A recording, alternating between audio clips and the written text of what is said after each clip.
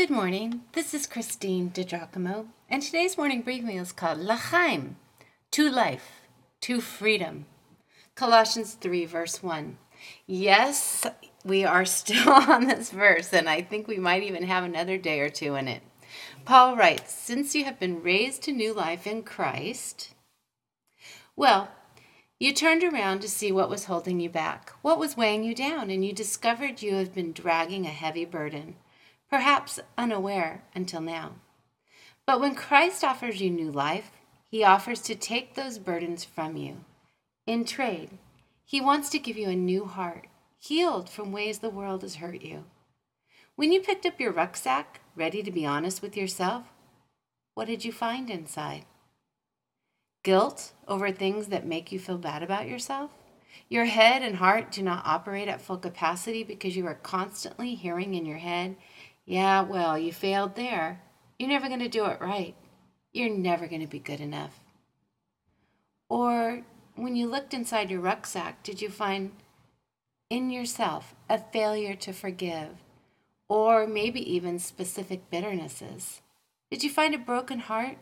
Maybe by past pain from people, events, or relationships from which you never healed. Maybe things like child abuse, parental neglect, being the child of an alcoholic, or an ugly divorce. Unmet expectations could be that you placed on other people, like maybe your spouse, or your employer, or God. It leaves you constantly feeling defensive, skeptical of others' motives, perhaps a little self-centered, my friend, and not so free in giving or receiving love. When you looked in your rucksack, did you find that you were consumed with what might have been, or what should have been? Or was there something else? A death? Abandonment? Sexual abuse? All of these things rob us of living the abundant life in Christ. We have stuffed things inside of this, buried hurts as life went along. Some are kind of like emotional fire bombs buried alive. And then we wonder why we are not flourishing. I believe it is the reason so many people are sick, physically sick. Of course, medical science has linked stress and sickness, but the unhealthy condition of our emotional, spiritual hearts, including sadness, can also lead to sickness. Many times, phantom sicknesses that doctors just can't seem to diagnose or explain.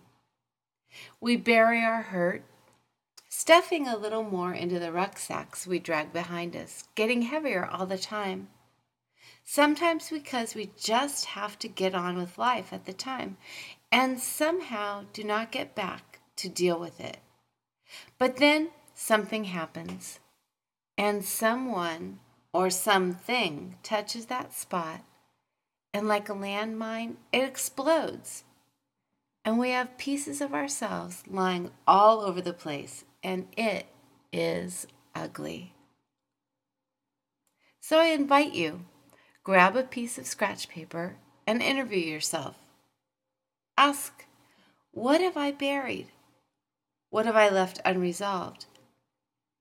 What do I need God to set me free from? What are the hurts that need healing? List them. Your husband or wife walked out on you. How did you feel?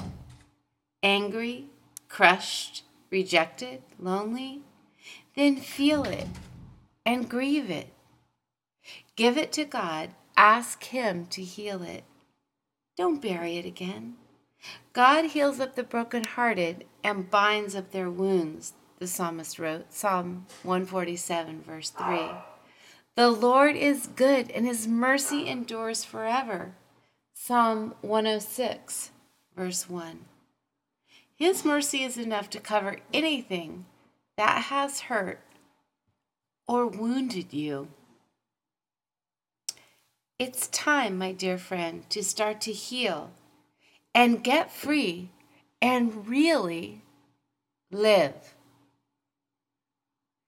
If you'd like to read this, look back at it, print it out, you can go to pastorwoman.com, click on Powerful Bible Teaching, Morning Briefings, and the title, L'chaim, to life, to freedom, Colossians 3, verse 1.